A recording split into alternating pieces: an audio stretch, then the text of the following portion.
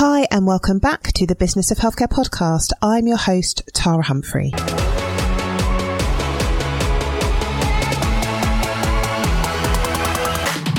I run an award-winning healthcare consultancy specialising in supporting primary care networks.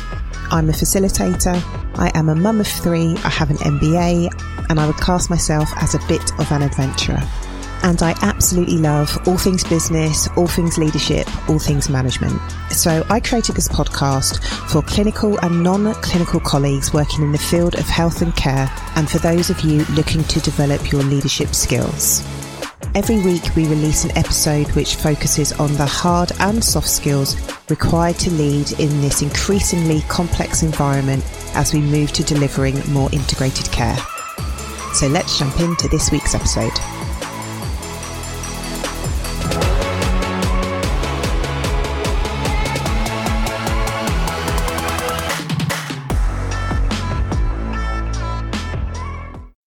Hey and welcome back to the Business of Healthcare podcast. I hope you guys are doing well. So in today's episode, I had the absolute pleasure of interviewing Emma Challans. Emma is a Director of Organisational Development and Culture and Talent, and she's also the founder and chair of a network called Proud2bOps. In this interview, Emma talks us through her approach to creating vision and values. We talk about member etiquette and expectations sometimes we place on others, and the importance of providing a safe space for people to turn up and not to worry so much about how much they engage and how they engage, because we're all different. We talk about a very common discussion and debate around the differences between leadership and management and whether that distinction is important. We talk about time management and boundaries, and I'll keep bringing this up because all of us are extremely busy. There isn't enough hours in the day, and even though a lot of our guests share the same advice, I think it's really, really important to keep hearing it over and over again. And Emma also shares some really practical advice on how to move forward when not everybody agrees. So I know you're going to love it, and it'd be great if you could share it on social media, and I'll see you in the next episode.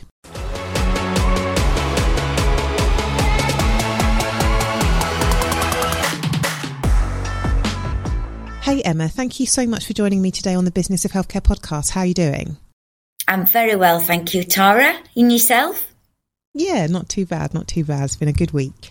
I thought I would start the podcast in a slightly different way. Could you share, before we kind of get into who you are and what you do, a highlight from your week this week?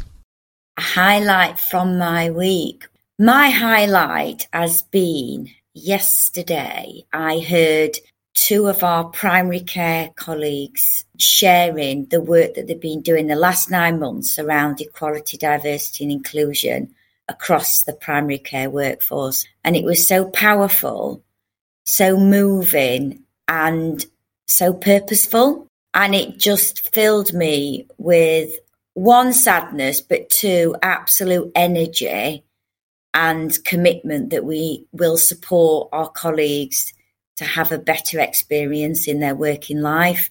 And it energised me, if I'm honest, and I just felt so much energy and passion. So that's definitely my highlight this week. And incredibly proud, I would say. Excellent. And then can you share a big decision that you're either considering or that you've made this week? That would be relating to our next steps around leadership development across our integrated health and care system. Next steps being further collaborative conversations to understand a greater in-depth level in order to set a very clear vision and direction, as opposed to going with what we've got, which we could do, but it doesn't feel right to do that. That's a big decision because it means winning hearts and minds just for a little bit longer to get to an outcome. And we all know how people love to get to an outcome and an action plan really quickly. But big decision is let's be careful and let's do it right. Cool, thank you. And how would your colleague that works with you closest describe you in 3 words? What do you think they would say? Fun, compassionate, driven. Okay, thank you. So Emma, could you share with our audience a little bit about who you are and what you do today? Of course. So I've worked in health and care probably just over 20 years, although it doesn't seem like that. And I really got hooked in my very early 20s around working in health and care, and particularly across the areas of service improvement and transformation. And what hooked me was the difference that we could make to improve people's lives, those who were receiving care, but also the families and the carers around them. And I recall working in a learning disabilities division and seeing the impact of some of the work that we was doing, and I just immediately got hooked. And I knew it was an area that I wanted to continue to work in, learning and developing. And my career really has been across, always with an improvement theme, I would say. It runs as a thread, both culture and improvement, and varying roles where I've found that energy and interest. And that's been in service improvement, transformation. It's been in operationally managing and delivering services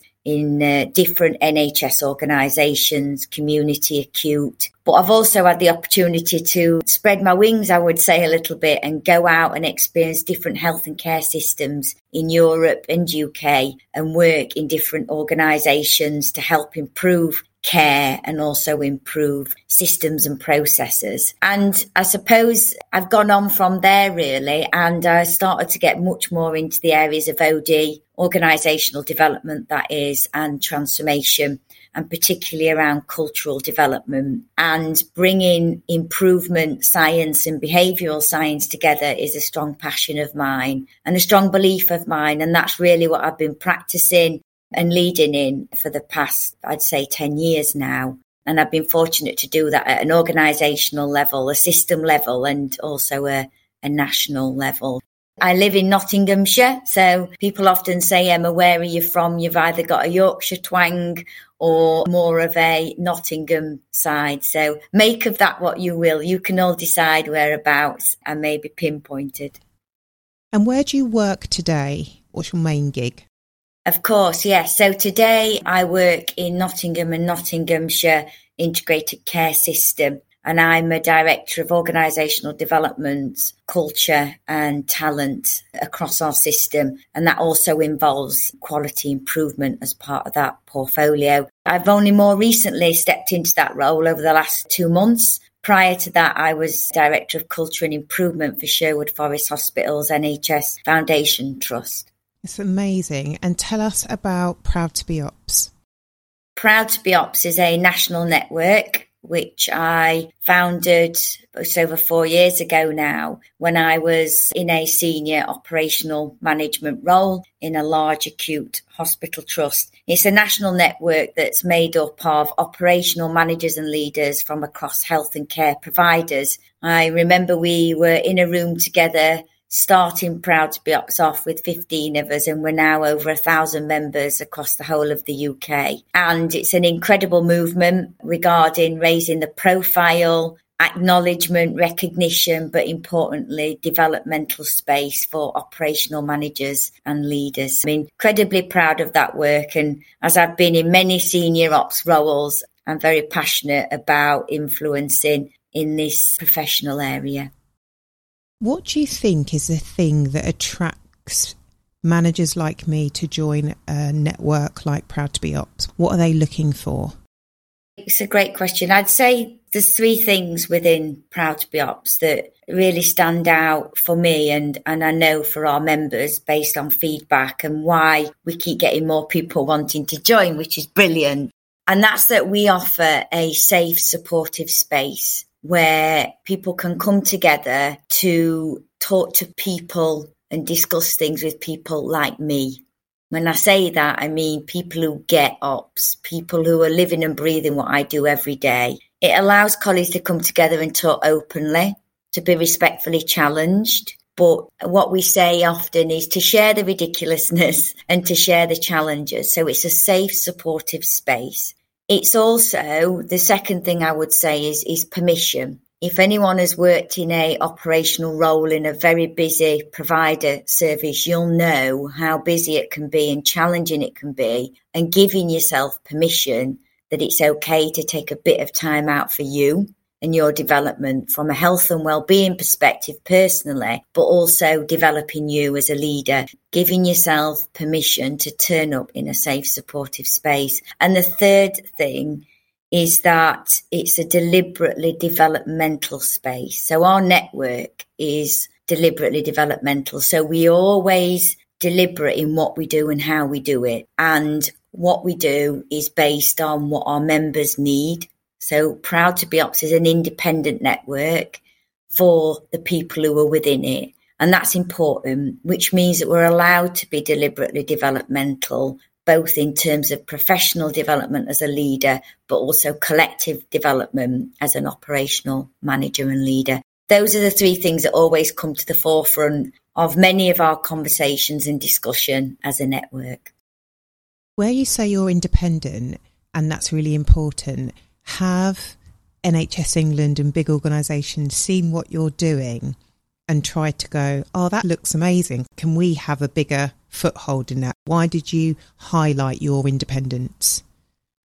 Independence is important because we want to be different. We do not want to turn into a network where we are owned by someone and therefore the agenda is driven by someone else. Or what I see a lot of is you can turn up to a network, a forum or session, and you are told things like this is performance, this is the policy. Actually, we want members to turn up into a space and have an opportunity to co-develop that, to influence it, actually to look at the challenges within it and what that means for them. So independence is also important because it means it's a representative voice that will influence upwards, sideways and downwards. So having that independence means that we're able to influence, to share feedback, but also give a boots on the ground, real life response to something that may be being discussed at a national level or a regional level. So the independence is very important for members. And if we think about other institutes or organisations like, for example, medicine, Royal College of Nursing and others, they are independent and there's nothing ever existed for ops before. But now we have Proud2bOps, and it is true to say that, yes, NHS England, NHS Confederation are very aware of Proud2bOps, but they also know that the independence was as important. So they wish to collaborate and partner with us rather than own us. And that's because we've stuck to the fact of being an independent network, and it makes us who and what we are.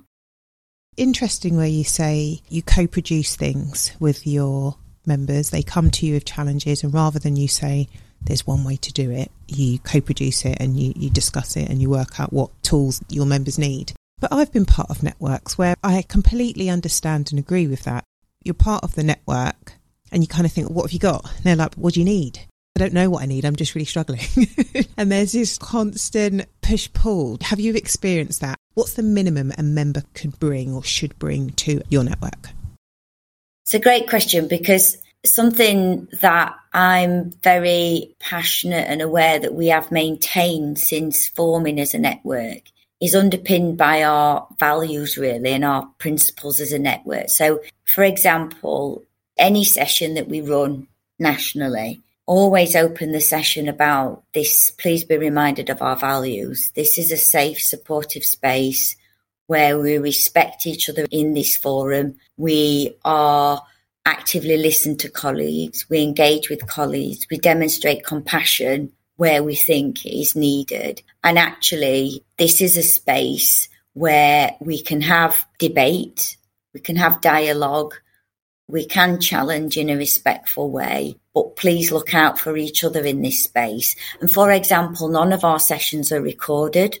And that's been a key element of it being a safe, supportive space. So anyone who joins Proud2bOps sign up to our values and principles, and we regularly remind them of those. And equally, any guests that we invite into our space, those are very clear of our values and principles as a network. So what that means is the expectations of people turning up into that space is that they respect those and they live those. And if for any reason they demonstrate that they are going against that, that's not what this space is about. That has been some of our foundations, which has allowed us to get to this point and have the respect and credibility that we do have as a network. So if I became a member, what does that mean I've got to give? I learned very early on not to get too hung up on how many people turn up into that space. So we've got over 1,000 members now, but we don't get over 1,000 members turning up for each session. We can get anything from 40, 50 people up to 100, 200. That's okay. People are there because that session is important to them. They've given themselves the permission and the time to be there. They want to be there, or there's something that they particularly want to learn in that session. Doesn't mean everyone's going to turn up. I want members to be there because they want to be there, they need to be there, and they're getting value from the sessions. And all that we do ask is that they support each other as members. They do try and give themselves permission to turn up into the spaces and to live our values and principles, and importantly, have fun in the network as well. And that's all that we ask and expect. I really hope our listeners remember that point, and I think that it goes beyond a network. I was on a call with our PCN managers and only, I think, 6 people turned up in the end, and we've got quite a big cohort, and nobody said anything. And in the past, I would think, is it worth it? Why is nobody speaking? And at the end, they were like, oh, that was fab. Not everybody feels comfortable to ask questions. Sometimes people need to go away and just think about it. Oh, they may think that wasn't very good. And then in 3 months later, they may think, oh, she said X. I talked about what are the expectations, but sometimes as the host, you kind of relieve yourself of that expectation because people won't act in the way that you want them to, and nor should they. Everybody's individual. You're right. And that takes some learning. I will say, as the chair of the network, I've had to go through that experience of being kind to self, I would say. And also, I think you're absolutely right. Sometimes you don't realise until you start to look for it properly, rather than being blinkered of the impact that you may be helping through the network or the network is having. So, for example, we now have got lots of things that the network's enabled. Now, we didn't directly have to deliver a session on it, but we've energised members when they've gone away and took something on themselves to take the way that we do things to their own environment. That in itself is worth its weight in gold. And that's why I think if you get the conditions right, if you get the way that you engage and you take that deliberately developmental approach, it is a movement. And we do say Proud2bOps is an operational movement. And I think the movement is an important element of it, because the movement, it's like when you have a river streaming and it can go off in many ways. Proud2bOps, to start with, had one stream. It's now got that many multiple streams that's filling lots of different reservoirs up, I would say. And that's brilliant. And the more of that, the more we're having an impact. And that feels wonderful. And seeing the members of the network leading these streams, empowering them, and they feel like they've got permission and they've got the body of Proud2bOps behind them and the confidence to just crack on with it and just do it. Have a go. And that's what they're doing. And it's amazing. It's brilliant to see. How long did it take you to nail your vision and values? It's a tiny bit easier when me or you thinks, I see a need here and it's just me. But most of our listeners are working within an organisation where people are working together. They haven't chosen their colleagues, and we're trying to come up with a vision and values, and it takes ages. And then people just give up because it's just not working. How long did it take you and your network? I think initially, quite early on, and I think this is what probably helped to some degree, I have been an operational manager and leader, so I knew some of the fundamental things that I needed as an ops manager and leader in what was this lonely, isolated space. And then getting together with 14, 15 people in a room, we already had a lot of similarities and started to define our principles. And then, if I'm honest, I think they've just organically come into fruition. And I think that's another important element. Don't force it. I think we often try to seek perfection in our vision and values, and actually just go with something that's good enough. That would be a piece of advice I would give. Just go with something that's good enough. Don't get too hung up about it. Yes, it's important. And yes, you've got a pretty good idea, and go with that. And then over time, test it, experience it, live it. And the more people you interact and engage with, the more that you start to, you're co-developing it as you go, and you're shaping it and further refining it as you go. And I wouldn't say ours is perfection now, because I'm sure we'll tweak it as we go, but we've got a pretty good idea of who we are and what we're about and what our values are and how we live them. So yeah, you've got to be a little bit brave and do not seek perfection, because perfection doesn't exist, full stop. Just one more point on that. Does your shared vision require every single person to sign up for it in the beginning? So if you've got 15 people and you've got that shared language and shared understanding, but there's 13 people that are like, absolutely yes. And then you've got another 2 people thinking, well, I don't agree. I'm not fussed about us being independent. Do you go with the majority? Because that's, I think, where, I don't know if people are thinking in their mind, I want it to be perfect, but they're thinking, I want to do this properly, and then I want everyone to be signed up. Can you create a shared vision where not everybody is signed up in the beginning? Absolutely you can, yeah. It's about, therefore, is this space the space that you need to be in then right now? So, for example, if some colleagues or people are not bought into the vision, well, then this may not be the space that's right for you at this point in time. So there's something about readiness. For those that are the majority that are ready for this is the space that they want to be in, they need to be in, and they will get something out of. For others, don't force it. If it's not, it's not. And it just means that they're not ready, or they may not have that need. That's okay. Then they need to seek something that is going to meet their needs.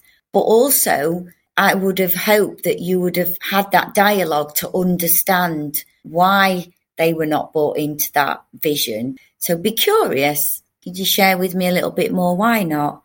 Could you share with me some other thoughts or options that you're considering, or what you need then that would describe your vision? So I think it's important in elements like that to be curious and to lean into it, because otherwise you could get blinkered of my way or the highway, which I don't think is a healthy approach. Yet we've also talked about, but there's the majority that are actually have that vision and want to be part of that. So it's important to explore it. It's important to be curious. However, it's also about readiness for change and based on those people's needs at that point in time. And I think for the leaders listening, you have to be brave and go for it, even though not everybody is signed up for it. Otherwise, you just get this procrastination going round and round and round and round in a circle. Then you start to lose the people that were on board in the first place. I think maybe we're making it sound simple, but it can be challenging. It's when you're working across an ICS, you talked about the decision you need to make. You're asking people to wait. Let's be very considered. But I think you've provided some helpful advice. Yeah, I think bravery is right, though, Tara. You have got to be brave and back yourself. And you know what? Sometimes that'll work really well, and sometimes it will not work out as well as you hoped. But it doesn't mean that you can't still move forward from it.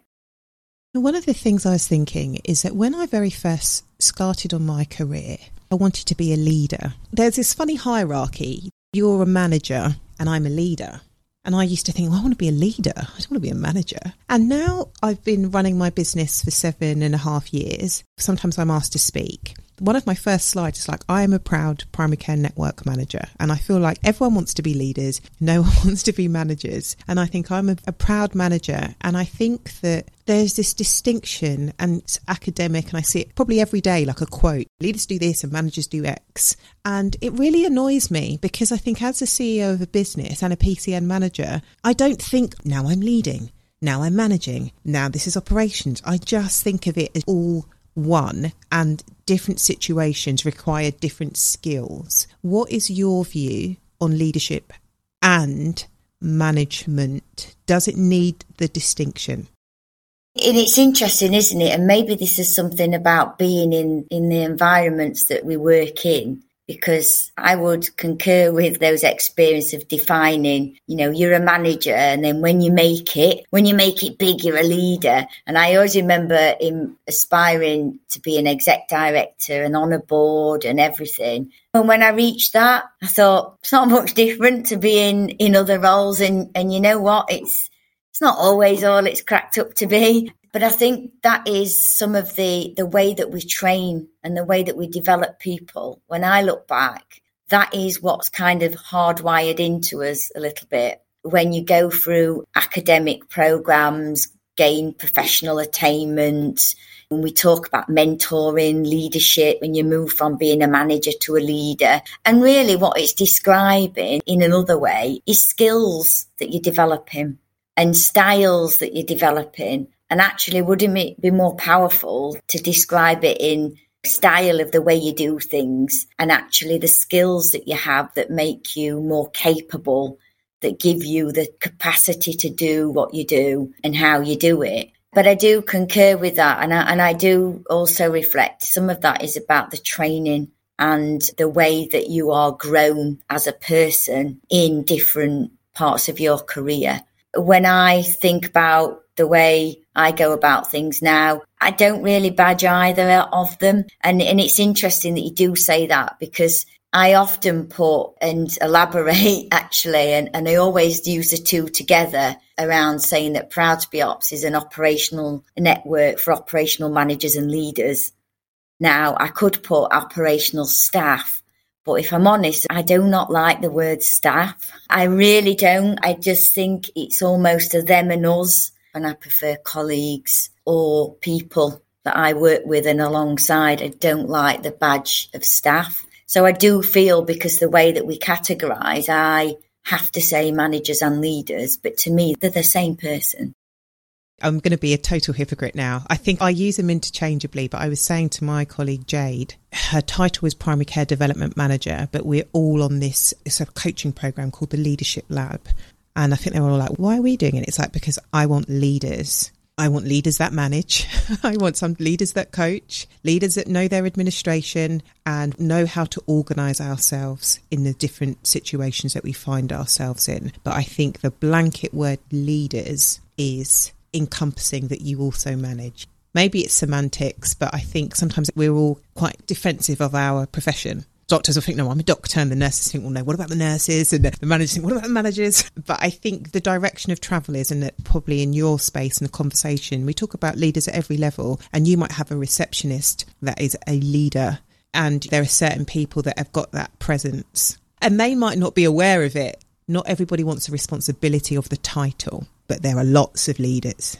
Much of my work and what I do as well, and I really love, is around culture improvement, transformation. And actually, when I'm looking at opportunities, it is about who are our super connectors, who are our influencers in what we've just been talking about. You wouldn't necessarily call them a manager or a leader. They're a person, but they are the most influential, and sometimes often can be much more than what you would say is someone who's got a title as a manager or the leader of a directorate or division, but they have got much more influence and connectivity that people listen to and are respected and valued and would follow than a lot of managers at times. So there is something about branding and also sticking a label on. Often people who work in particularly NHS environments, the amount of times I've heard someone said, oh, I'm only a band 3, or I'm only a band 4, or I'm only a secretary.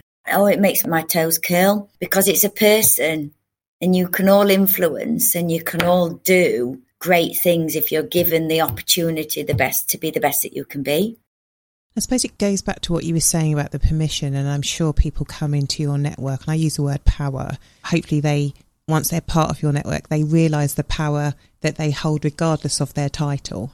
I'm a valuable member of this team and I've got a lot to bring, and hopefully they feel that way. And I think in my sphere of primary care network managers, it's a dream job to manage a network, 50,000 patients, maybe £1.5 million budget, a clinical workforce. I think that's a dream job. A good manager is the heartbeat of many departments, many organisations. I think the thing's recognition, isn't it? You think actually sometimes managers can be the one, they're not recognised because they're busy supporting their colleagues and recognising them, and they can therefore often get missed. If we think about when we celebrate people, how often do you see the manager of a whole division or an exec? How often do they get socially praised? Well, they don't often. It's usually the members who are working in the teams that get recognised. I think it's about feeling valued, recognition that I am valued, and people do care about what I do and how I do it. And every now and then I do get a thank you, and that's nice. So speaking of recognition, when we first met, I was talking about the HSJ Awards. I'm like, if I win a HSJ award, I feel like I've made it. I can retire early. I'm in the presence of a HSJ award winner. What did you win your award for?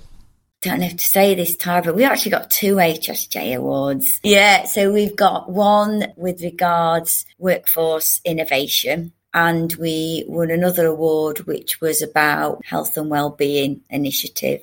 And we're also finalists in an upcoming HSJ award, which is with regards elective care recovery initiative of the year. And that's some work we've been doing with Proud2bOps, again, through a platform of where we've had 3 of our members who have trailblazed with an idea, and we've supported and we've worked together on it. And it's called Sharing Elective Stuff, which goes out virtually and has had great success and impact. So, yeah, we're really proud of that. But the main thing for us, Tara, is the continued getting the profile and the visibility of ops colleagues across health and care, because it is a lonely place for them. They're often not recognised and they feel unloved. Well, they did feel unloved. They feel a lot more loved now through Proud2bOps. Those awards are for the members who are in it and just recognising the incredible work that they do each day, 365 days. 24/7, and they truly are that, and those awards are for them. Okay, I've got some really practical questions now. How do you manage your time? How do I manage my time? I've got a lot better at managing my time. I do work full time, so just for sake of argument, my full-time job is with Nottingham and Nottinghamshire integrated care system, but I am very fortunate that they do support me to continue to be involved with Proud2bOps, which is great, but at the end of the day, I have still got a full-time job there, so I do have to balance how I do that. I won't lie, I do things in my own time, quite a lot with Proud2bOps, but I love it, I enjoy it, I get a lot out of it personally, professionally, and I've learnt to say no. I feel very privileged at times that I get asked to be part of things, involved with things, and I've started getting better at choosing wisely and respectfully declining certain things, not closing the door, but just not now at this point in time. So I've got braver at doing that, and I've got more comfortable with doing it, rather than sometimes I've looked back and taken on too much and put myself under pressure and strain. So I've now found a nice balance where I can build it into my working life, but also I can still take those opportunities in my own time, but it's my choice to do that. And I do choose to do it because I enjoy it and I believe in it. I love how you said you don't shut the door, it's thank you, but not at this time. The reason why I keep asking people on the podcast to share that is because we all know the answer. Like, how do you do it? How do you do more than one thing? Most people that come on the podcast do more than one thing, have more than one gig. And it is about saying no and learning to just not feel bad about it. There's only so many hours in the day. I'm a big believer. If you operate like high vibe, you'll keep getting the opportunity. It's like a bus. You miss one bus, there'll be another bus, there'll be another bus. It's healthcare. It's not going anywhere. Exactly. Definitely that. And choose well. When I look back, there's things that I've put myself under pressure to do when actually I enjoyed it and it was great, but it's not added anything for me. And I found myself doing too many things that weren't necessarily doing things that were equally adding value to me to be able then to give back to colleagues and people that I worked with. So it is about respectfully declining at that time and choosing well. But I agree, sometimes you do have this kind of persona. I'm fascinated by many things, and I think I've probably already said that, and I'm always really curious, which does get me into spaces, and it gets me into many spaces. Some of them I shouldn't be in at times. And then I either find myself more drawn into him or asked to continue being part of him. But you have got to balance it, and you have got to be kind to yourself in it. But oh boy, it's a lot of fun though. I will say that. Before we press record, Emma, you asked me how I was, and I was like, I'm really good. Today I will finish on time. I will finish work on time. And said to myself, no matter if I worked 24/7 for just a month, I feel like I would create loads of work. The work would never, ever be done. And that's my permission. I've had a really good week. It's been full on, and it is movie night Friday. I'm going to go home, fish and chips, and I'm going to watch a Christmas movie. You do have to say no to yourself and yes to yourself, no to certain parts of yourself. You do. You really do have to. The thing is, you've got to hold the mirror up. If you think about when we coach or mentor colleagues or people that's come our way, you have got to hold the mirror up to yourself. So you find yourself giving very good advice out, but you're very rubbish at taking it yourself. So you have got to, as someone who's going to survive and do great things and keep your energy levels up, you have got to hold the mirror up and ask you, where am I right now? And actually, what do I need right now? And that's where you get to the point of going home, putting a movie on, getting fish and chips, and just downing your tools, because it's okay. It'll be there tomorrow, and it'll be there the day after. Obviously, we wanted to talk about Proud2bOps, but I think I have been doing this podcast long enough to know that my audience love to hear about the person. I think you won't realise you've imparted so much good practical advice. But to leave our listeners, for those of you that are interested in Proud2bOps, where should they go, Emma? We have a Twitter account, so we have at Proud2bOps, and Proud2bOps is spelt Proud2bOps. So we had it called once Proud2bOps, which made me absolutely howl. If you want to bop to it, you can do. That's absolutely fine. We're on Twitter. We're also on LinkedIn as well. Again, that's at Proud2bOps. And we also have a landing page on a website and an email address, so you can provide those details. And if you want to look for me on Twitter, I'm at Emma Challans, all one word. And you can get in touch with me. I'm very happy to connect you through. I look forward to engaging with anyone who gets in touch after this. Thank you.